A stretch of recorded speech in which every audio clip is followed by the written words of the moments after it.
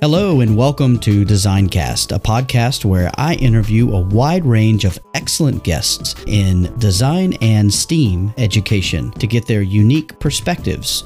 My name is Jason Reagan, and I use my 20 plus years of experience as a design educator to dig deep into complex issues. This podcast has one simple mission: to create a community of people around the world that are interested in design and STEAM education. Each episode, I chat with guests from all corners of the design world, from classroom teachers to authors and even to educational consultants. We discuss a wide range of topics that we feel are relevant today.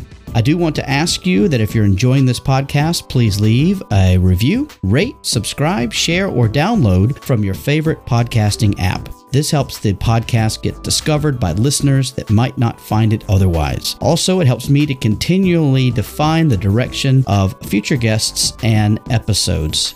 Feel free to drop by my website, www.jasonreagan.ga, to leave me a comment or to sign up to be considered as a future guest on future episodes. Also, don't forget to stop by Anchor and leave me a voice clip that could even end up in an upcoming show. Thanks for listening, so let's get to it.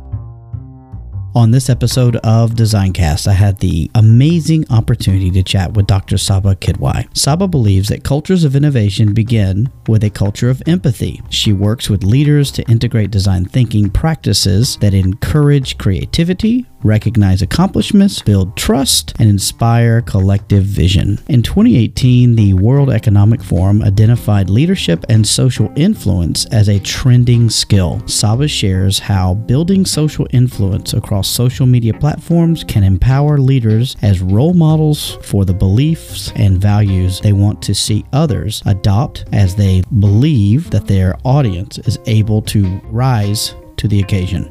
As a graduate of the Global Executive EDD program at the University of Southern California, Saba's research focus is how design thinking can prepare individuals with the mindset and skills to thrive in a rapidly changing world. Her work is driven by a quote from William Gibson: "The future is here, it just isn't evenly distributed." Saba hosts a podcast, Sprint to Success with Design Thinking, where she interviews researchers and practitioners about their stories and strategies for navigating change with design thinking and thriving in today's world. Remember to check the show notes to find out more about how to contact her. Now sit back, relax, and enjoy this chat with Dr. Saba Kidwai. This podcast is a proud member of the Teach Better Podcast Network. Better today, better tomorrow, and the podcast to get you there. Explore more podcasts at www.teachbetterpodcastnetwork.com. Now let's get on to the episode.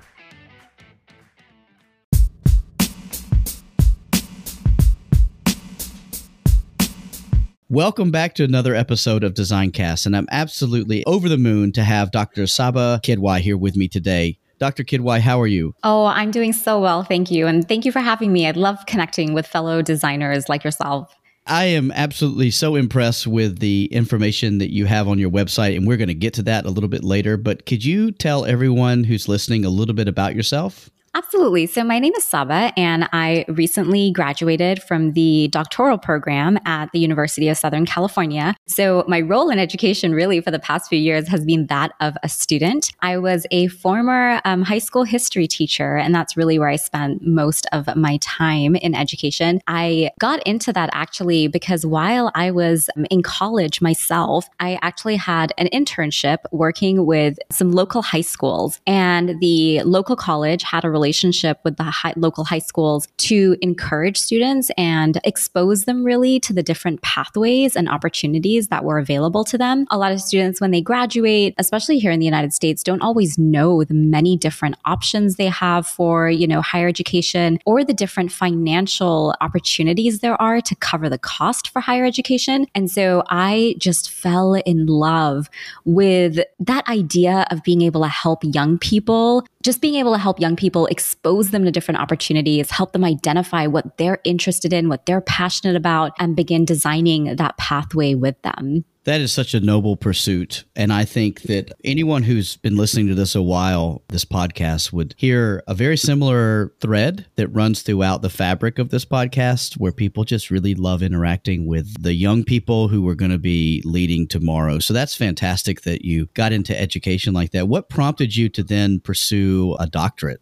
There were a few things in play. One was I had spent so many years, so really sort of like the last decade, you could say, sort of looking at the changing landscape of education with, the different emerging technologies that we see and really the different requirements of the world that we live in today. And there was a part of me that has always sort of held a grudge against sort of my undergraduate education. So I graduated with my master's in 2007. So I graduated, right at the height of the Great Recession. And I remember being a first year teacher, and it's 2007. And, I read Thomas Friedman's book recently. And so now I just use his line. Like, I remember just constantly saying to myself, like, what the hell is happening? Like, this is not what I was prepared for. This is like, I am so clueless about how to go about being successful and making a place for myself in the world today. And so it was sort of really interesting for me to sort of think about going back to school almost like an experiment. So having, like I said, spent the past decade talking about the things we should be changing in education,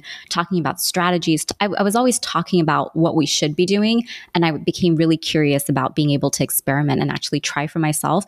Well, what would it be like to go back to school today now that I have a really strong social media platform, now that I have a really good understanding of not just existing technologies, but also emerging technologies? And what would it be like really to just experiment with some of those ideas while being able to do some research and tell a story that I was really, really, really excited to tell. So really sort of went back to school with those two purposes in mind. And honestly, it was incredible. Like, it was absolutely incredible. I have a follow-up question. That is awesome. There's a part of me, I think a part of every educator who thinks, what would it be like to go back to school? Knowing what we know now kind of thing. I have a follow-up question. So the research that you did, can you tell me a little bit about it? I'm really interested to hear about, you mentioned social media and how you interact online. And is that part of what your dissertation and whatnot were about? I wish, that would have been a really interesting story as well. And I feel like I more casually tell that story through some of the work that I do. But basically what happened with the research was I had come across about maybe 6 years ago, a school in San Diego, California called Design 39 Campus. And I had followed their journey. And I fell in love with not just the concept of design thinking and how they were using it, but I was in awe of how their teachers, like I said, I was a teacher myself, and I was in awe of the environment that they had created for their teachers to come together to basically reinvent how we do school. And I was just really, really, really eager. I knew people that worked there. I had visited there.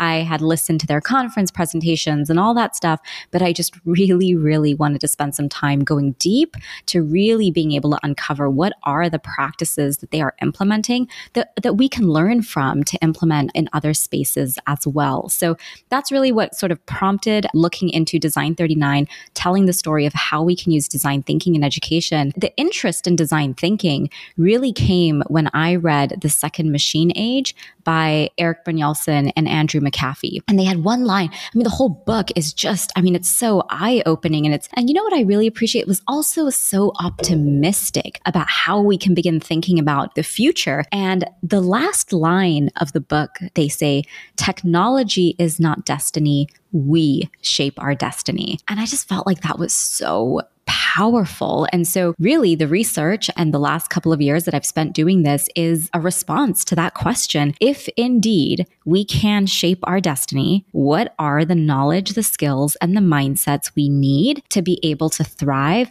not just in workplaces? Like I feel like a lot of times we put the emphasis on workplaces, which of course is definitely important, but also in thinking about our role as citizens, which I think, in the last year has emerged. I mean, it's just really opened our eyes as to why we have to start looking at things, not just from a workplace perspective, but really from a human perspective as well.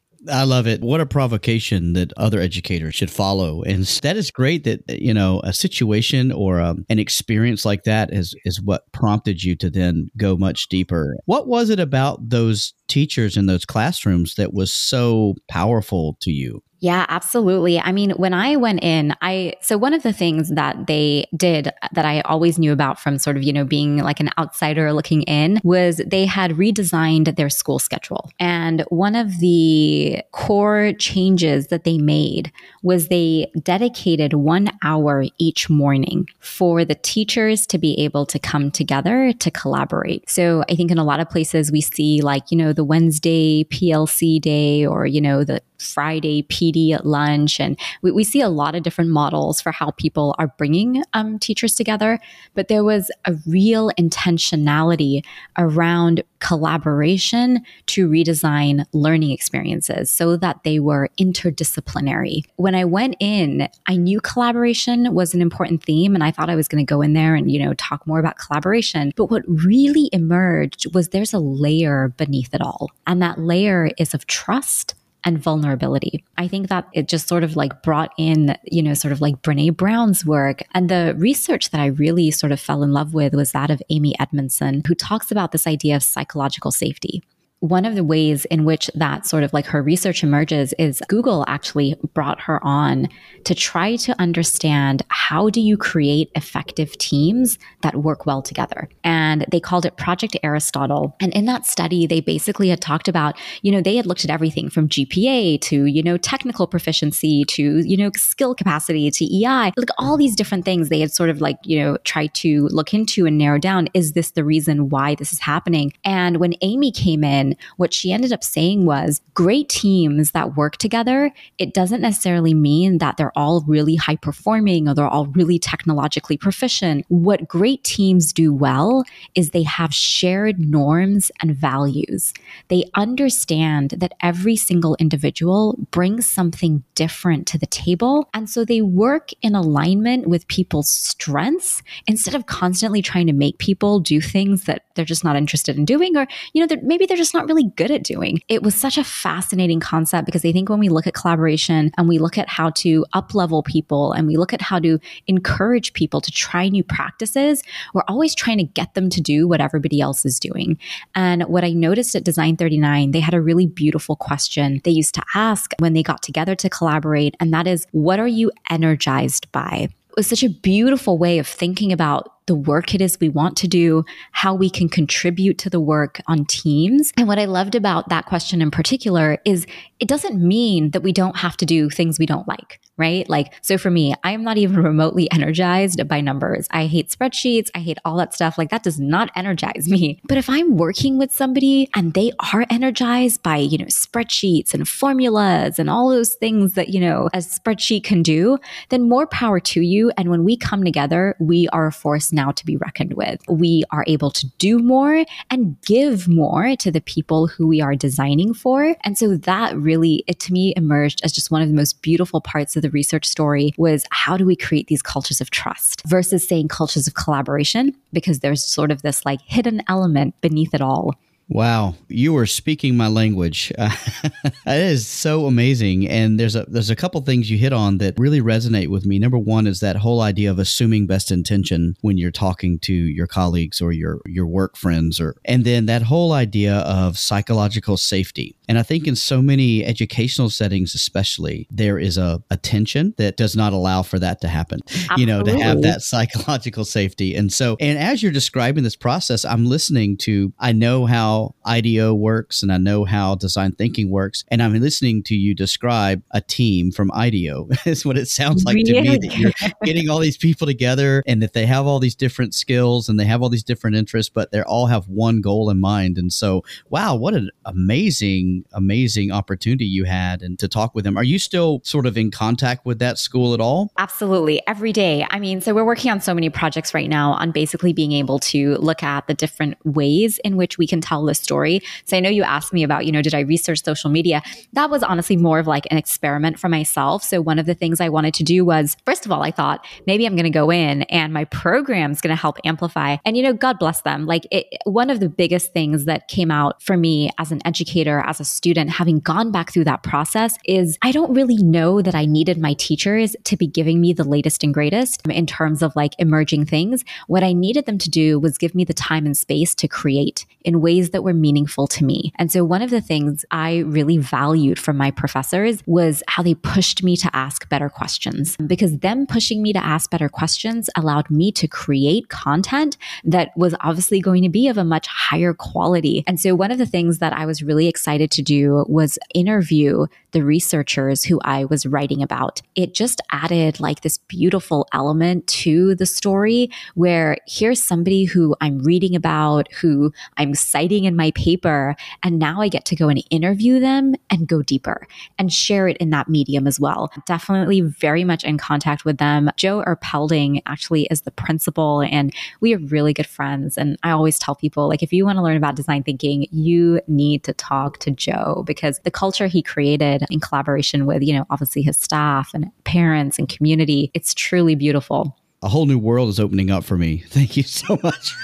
That's awesome. Yes, for me too. For me too when I went there. Wow. I'm really, really excited, because I think that this could be a game changer and totally transformative for any kind of institution. Is Design 39 Campus, is it a private school or is it a public school, or what is their status? I love that question. So like I mentioned earlier, I'd spent a good decade prior to going in and telling the story, working with, not only just K-12, but I also spent 3 years as director of innovative learning at a physician assistant program over at USC. So as a history teacher, went to a med school. That was, where a lot of my sort of respect for the design thinking process came from. But one of the things that I learned while being there was all the different types of pushback that you get when trying to discuss change, when trying to help people in that change management space. And so when I thought about whose story I was going to tell and I thought about crafting it, I kind of took into account all these different arguments that I'd heard over the past year, few years. One of the biggest ones, anytime we see a promising practice is, it's private. They must have had money behind them. That's why they were able to do that. So for that reason, I was really intentional. Design 39 Campus is a TK-8 public school in San Diego, California. So they don't get any extra funding or anything, or do they get grants? Or because I would imagine there's specialized training and highly experienced specialized staff that they would need to have. How do they get around sort of doing that? Yes, I mean, they have lots of different ways in which they go about looking at how they're going to use their funding and whatnot. I don't know that I could speak to the specifics of exactly how they go about doing it. But what I would say is the promising practices that we pulled out from there aren't ones, honestly, if it required funding, it would probably be easier to do, to be honest. The changes that they made and the process that they use to get to where they are is an investment not of money, but of time and of people willing to come together to have those very challenging conversations. The conversations, they take time. And it's not just like, we're going to have this conversation, we're going to design this, and then we're done. You could really tell from the conversations I was having with, they call their teachers learning experience designers. And so the conversations I was having with the learning experience designers, you can tell it's a process they're working on. Like they say they're living the design thinking process every single day. And so sometimes, I wonder, would it be easier if money could come and solve our problems? It definitely helps, right? But really, I think what came out of that is it's more of an investment of our time and our initiative to actually move in this direction. That's actually a really great provocation for all schools then. Absolutely, Let's make these changes. It doesn't require any specialized whatever. I think it requires a certain mindset and open-mindedness of the staff. I would assume that people being hired there would sort of know what they're getting themselves into in the recruitment process or whatever. So absolutely. Yeah. And I think, that hiring was also part of their redesign. How are we going to hire for people here? What questions are we going to ask? Like, who do we want to be part of this community? And so again, I think, for anybody looking to do this, those are all practices that any of us can implement. And not only who do we choose to bring into our community to join us, do we know our own values? And because if we don't know our own values, how can we then, sort of assess, do other people align with our mission and our goals and the things it is we want to do? And that's not to say that, we need special kinds of people. Like, I don't want anyone to think like, we have to hire for certain types of people. I think if you are an established organization, one of the challenges is building that culture of trust. You can't just kind of snap your fingers and all of a sudden one day it's going to emerge, especially if there has been tension or there's been like other tension between administrators and teachers and things like that. And that's why I kind of say like that underlying foundation of trust, vulnerability, and how you create that culture really forms the foundation for any kind of collaboration or change you want to create moving forward. Absolutely. And I think this is a great time for me to ask you this question that I read on one of your blogs. There's this quote I would like to ask you about. And I think it ties in very nicely with what you've just said. And that is that cultures of innovation, cultures that allow change to thrive, begin with a culture of empathy. So can you unpack that a little bit for me? Absolutely. So, I shared with you just a little while ago how my sister was a graduate student at the Keck School of Medicine. She was doing her master's in physician assistant studies. They had asked the students to bring a device, go one-to-one. And at that time, I was at a K-12 doing the same thing. And it was just really fascinating to kind of watch her go through this process and, just how many things like she wasn't as exposed to. And long story short, we ended up working on a lot of projects together. And the director of that program, he was just a visionary. Somebody so beyond his time. But he said one of the most profound things to me once. He said, if I'm going to have more students come to this program, like if I'm going to be able to get students interested in coming to this program, I have to make sure our program is relevant. And so he actually created a new role, Director of Innovative Learning. And I got to go join, this physician assistant family medicine program. And it was a huge change in environment for me. I was completely, I always tell people I took geology as a science because I hated science that much. Like science just was not my thing. And so to then go from, sort of the social sciences, teaching history and psychology to now being a part of a med school was definitely me being out of my comfort zone. But I was really, really excited to bring some of those K-12 practices into the higher education space. And so really for the first 6 months, I was just observing. I was observing and I was listening and I was just really building relationships. And a lot of what happened over the course of those 3 years, I was there for 3 years, was so organic and I didn't really know what I was doing in the moment. They were just sort of like, it was like, okay, well, I don't really have a choice other than to listen because I have no idea what we're going to do or where we're going to start or how we begin. And so that's really where this quote comes from, or this understanding comes from, was that innovation begins with empathy. It begins with understanding what are people's needs, what are people's challenges, their fears, but also what are their motivations? And I think that the motivation piece is often one that we don't pay enough attention to when we talk about empathy mapping. We sort of always focus on the problems, like what are people's needs? What are their challenges? Like what are their fears, which are definitely important, obviously, to take into account. But I think we also have to account for the opposite end of the spectrum. What are people excited about? What do people want to do? Like what gets people excited to get up and come to work in the morning? And when you begin to unpack what those elements are for different individuals, you can then design how you're going to approach change using their language. I think it allows for a more customized approach to change. It allows for a more inclusive approach to change. There's a really great consultant at SYP. Her name is Bree Goff. And I hope I don't get this wrong, but she says, people don't resist change, people resist loss. And if you can understand what people feel they are losing, whether it's a loss of narrative of what used to be, whether it's a loss of time, loss of whatever it might be for them, if you can understand that, you can begin to be more empathetic and begin to move down that pathway of transformation with people instead of being ahead of people, expecting them to follow. So that's kind of really where that understanding or where that line came from. It was 3 years of having to go through that process sort of, without a choice is really what that revelation was. What a great story. And I like the second quote as well, because I've never kind of seen it from that angle of the loss part. And I think that's really, really relevant, especially in educational organizations, because there are people who grow and they yearn for the days of the early days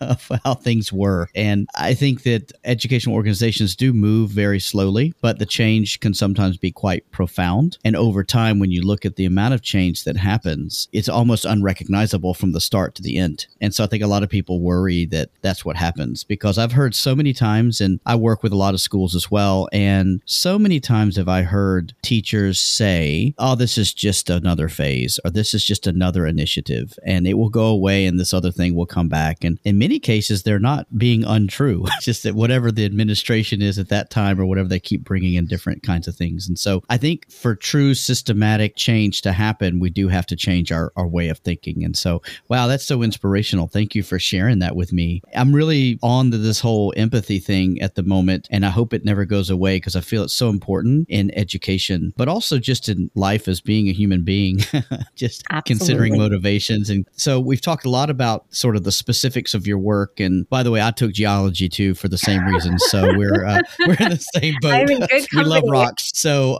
but let me ask you, what do you think, just if you could just wave a magic wand and make design thinking happen in schools, what would your vision be for that? Wow. I think it would be twofold, and I think it's one of the it's the story I try to tell in the research is it's twofold. It's one, what are we doing for today's learners, right? How are we giving them those knowledge, those skills, those mindsets? I always say, we know why we need to change, right? We get it. The World Economic Forum has drilled it within us. We hear the skills of the future. We read books like, Eric Brynjolfsson's and Andrew McAfee's Second Machine Age. So we get why, we understand the world is changing. I think we also know what. I think we also know, assessment needs to change. I think we know that our grading system is not equitable. I think we know competency-based learning and design thinking and project-based practices are way more advantageous for learners. I think where we really, really, really struggle is how. We get the why. We even know what it is we need to do. We are lost when it comes to how do I take that step from going from those traditional practices. It's like one of the pieces of, it's a really big part of the research that I highlight in there is Tayek and Tobin's The Grammar of School. They do like a study over the past century saying look, none of what we're talking about today is new. People have been engaging in education reform to change and redesign these practices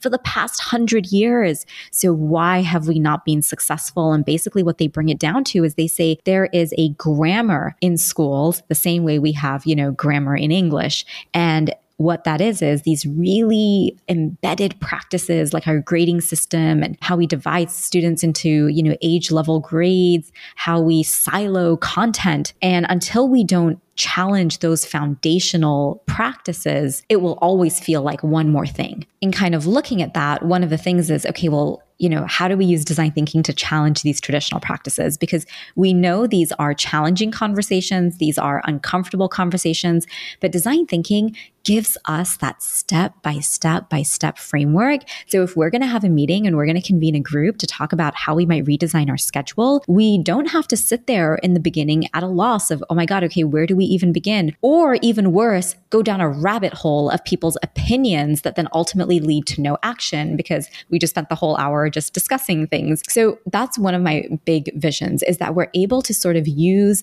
the frameworks that are evidence-based. People have been using these. They get us results. They are used in industries across the globe by organizations that are looking to change their systems and their practices or design new products. So how do we use these frameworks to have those conversations so that they are manageable and they are actionable, and we can begin to actually feel the results of our work? So that's really one side of it, using it to be able to challenge that traditional grammar of school and design what works for you. And that's a really important part of the research as well, is that we're not here to say everyone should be doing what Design 39 did. Design 39 did what they did because that was what their needs were, the needs of their community, the needs of their students, their parents, their educators, their leaders, you name it. It was them understanding their needs and designing something in response to that. But what I do hope people take away from the research are the practices that they used to actually create what they did. And so really coming together with your community to say, okay, like starting with that empathy piece, what do our learners need? And that answer is going to look different for each and every single school. And there's a real beauty in that flexibility and getting to design something that's going to work for your community and for your students. So that's sort of one angle of it. The other angle of it is, how are we preparing our kids? Not just using these design thinking practices to change our organizations, but also to be able to give our students those design thinking practices right from the beginning so that they don't have to grow up and unlearn all this stuff and then go back and relearn. Again, it's been fascinating. I've been spending a lot of time lately in Clubhouse, and it's just fascinating to me to listen to how many adults struggle with mindset. And really, the mindset struggle really is confidence. People don't think they're good enough in anything. You just at some point have to wonder how much of that has to do with our grading system. If you've spent your entire life being told, you're a number, you're not good at this, you're not good at that, you're only good at this, you're only good at that. And that's what's kind of being drilled into you. And we know that our grading system doesn't take into account emotional intelligence. It doesn't take into account our creativity. It doesn't take into account all of those human sort of skills and elements that are a part of us. I think it's the number one struggle adults have is mindset. And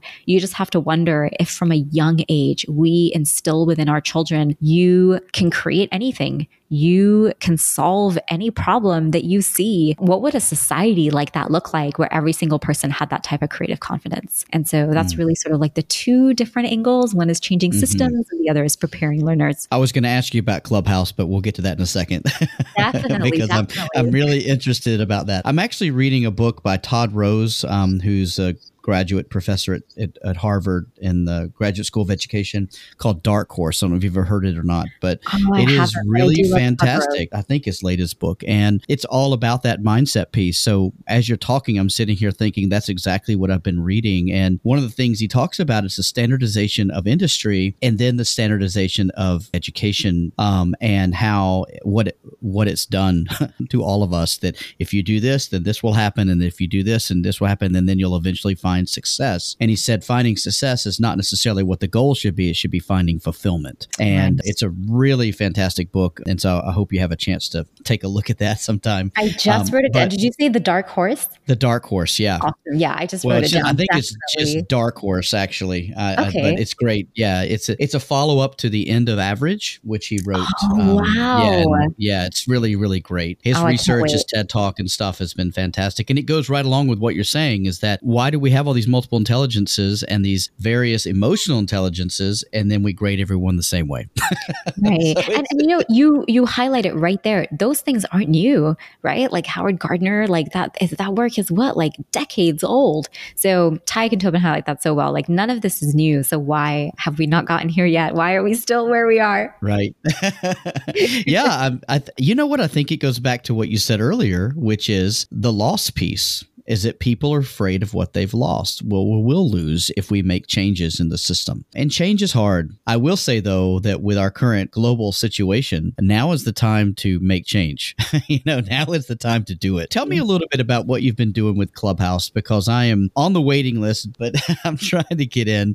But tell me a little bit about what all you've been doing. I will send you an invite as soon as this is over. Oh, that will be great. Thank you so much. Get you in there. Absolutely. And it's interesting to say that, because that's a really great way to start start the conversation about Clubhouse, one of the most fascinating things about it, especially, your listeners will find this fascinating, you'll find this fascinating, is the design of the experience. So one of the reasons you have to have like a friend invite you is like there's this like social trust element built in. So it's not like, oh, I can just email you an invite. I have to actually have your phone number in my contact list for it to prompt me and say, hey, this person joined. Do you want to let them in? And you get that choice. And it's just a fascinating, I think, experiment in social trust. And then your names are tied together. For example, like the person who invited me, Brian Fanzo, like his name now is forever tagged to the bottom of my profile. So it's almost like this like social like responsibility of like, okay, who are we letting in and what am I going to be responsible for? The other really interesting design element in there is diversity. So Clubhouse is basically an audio only social experience. You can think of it as like, when you go to college and it's club day and you go and you sign up for all these different clubs and your clubs host different events. It's that, but virtual or all in an app. And so you can,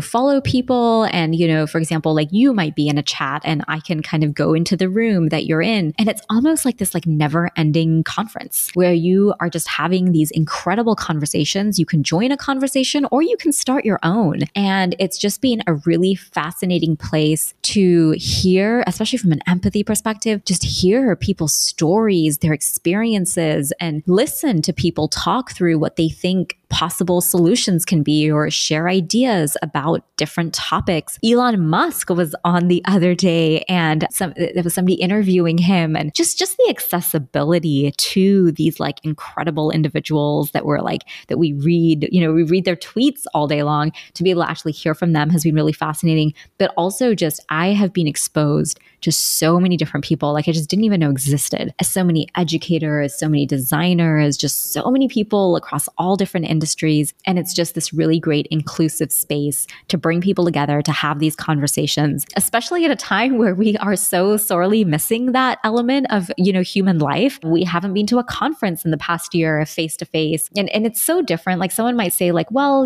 we're on Zoom chats or we're on this and we're on that. But I think this is really where design comes in, the way in which they've designed the inclusivity of the experience to allow for everyone to have a voice, allow choice really as well in what sessions you come in and out of, how you connect with people has been really interesting. Another really interesting design element of Clubhouse is it's not here to compete. It's a complement in so many ways to so many of the other platforms we have. So for example, like there's no messaging built in Clubhouse. You have to have like a link out to your Twitter or your Instagram or your LinkedIn profile for people to go and connect with you. So there's just a lot of really interesting design elements, but it's just right now a fascinating place to come together and have conversations. I think it was you who shared out the LinkedIn Hello Monday podcast where they were talking to the founder of Clubhouse. And I was listening to that, and it's so fascinating to hear the words he was using. Just the word choice he had in the conversation were really, really deliberate and just really positive. I just found it. I'm stoked to get part of it. Of course, audio is something I really enjoy too. I think it's such a lost art form. I'm glad to hear that it's not dying out. That discourse is so incredibly important. And I think without the video, actually, it probably even makes it more meaningful to me because you have to tell a story. Like you said, I love storytelling and I love listening to stories. And I think that's something that we have to continue to preserve and enhance as we move forward as a human race, I guess you could say. Absolutely. And I think from an empathy lens, like just that practice of listening and the art of listening, I think everyone's art of listening has improved tenfold just from being on the app. So yeah, I'm excited to have you in there and chat with you in there and hear from you as well. That sounds so exciting. It sounds like something I've been missing, something I didn't even know I needed. Right. This has been so great. Let me ask you a couple of just quick fire questions. And that is, we've talked a lot about different books. What would be the number one book you would ask everyone to read right now? The number one book, honestly, I'm going to have to say, I mentioned it earlier, but I would really, really encourage people to read The Second Machine Age. I think, the authors wrote it in 2014 and you think we would have learned, and applied what they said by now, and we haven't. And I think it's a great contextualization of the history from the first industrial revolution to where we are now. But like I said, more so to what we can do moving forward to design the types of societies we want to live in. So absolutely love The Second Machine Age. Fantastic. I know you have a podcast. Can you tell me a little bit about that? I do. Yeah. My podcast is really an extension of the research that I did with design thinking. It gave me an opportunity so basically on the podcast, I, interview researchers and practitioners. So I like to create a bit of a balance. So I, pull people from the research, people who I've been citing, but then I also go to industry and actually look at people who are using design thinking in, the industry space and ask them, how is this relevant to the work that you're doing? How is this relevant? What skills do you hope students learn from engaging in these practices? And so that's the podcast, stories about researchers and practitioners using design thinking. Well, it is super high quality, and I would encourage anyone to get out there and listen to it. I really have enjoyed what I've heard. So thank you so much I know that content creation, we were talking earlier, is not easy, especially to make it quality content creation. Thank you for being so deliberate with the way you've created that. I appreciate that. You're right. It is not easy. The last thing is, if people want to get in touch with you or just reach out to find out more about the work you've been doing, how can they do that? What's the best way? Absolutely. I feel like the best way is just go to my website. It's www.askmsq, so askmsq.com, and you'll get linked to like my different social channels and, kind of highlights from the podcast and the blog and everything all in one place. I highly recommend everyone checking that out because there's so much great content there. So thank you so much. Listen, this has been great. I hope that we can do this again sometime. Hopefully we can continue the conversation over at Clubhouse at some point in the near future. But this has been so great. Thank you so much for taking time to chat with me today. Thank you so much for having me.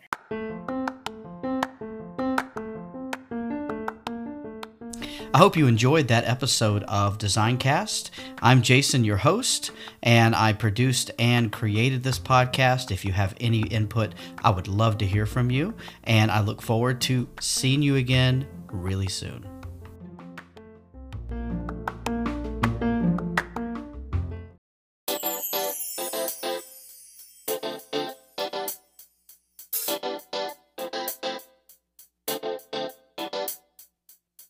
I am so excited to announce the launch of a new podcast network called DNA Podcast Network. The Design Network Alliance, or DNA, was founded by Ivo Hanan and myself as a result of DesignCast number 16. We talked all about the need to connect design educators globally. DNA is a collective group of like-minded design educators from around the world. We have one simple mission: to connect design and STEAM educators with each other and with designers that want to make a difference in design education to make it better for future generations. The DNA Podcast Network is a hub for podcasts that cover the topics around design and technology, design thinking, STEAM, and STEM education. If you are interested in hearing more great content, head over to www.dnapodcastnetwork.ga today. Click on the thumbnail of the podcast that you want to hear and enjoy. If you have any other podcasts that you enjoy that cover similar topics, please feel free to get in touch with me and let me know so that I can look at adding them to the network. Finally, spread the word. Share with your network and your PLN and use the hashtag DNA Podcast Network.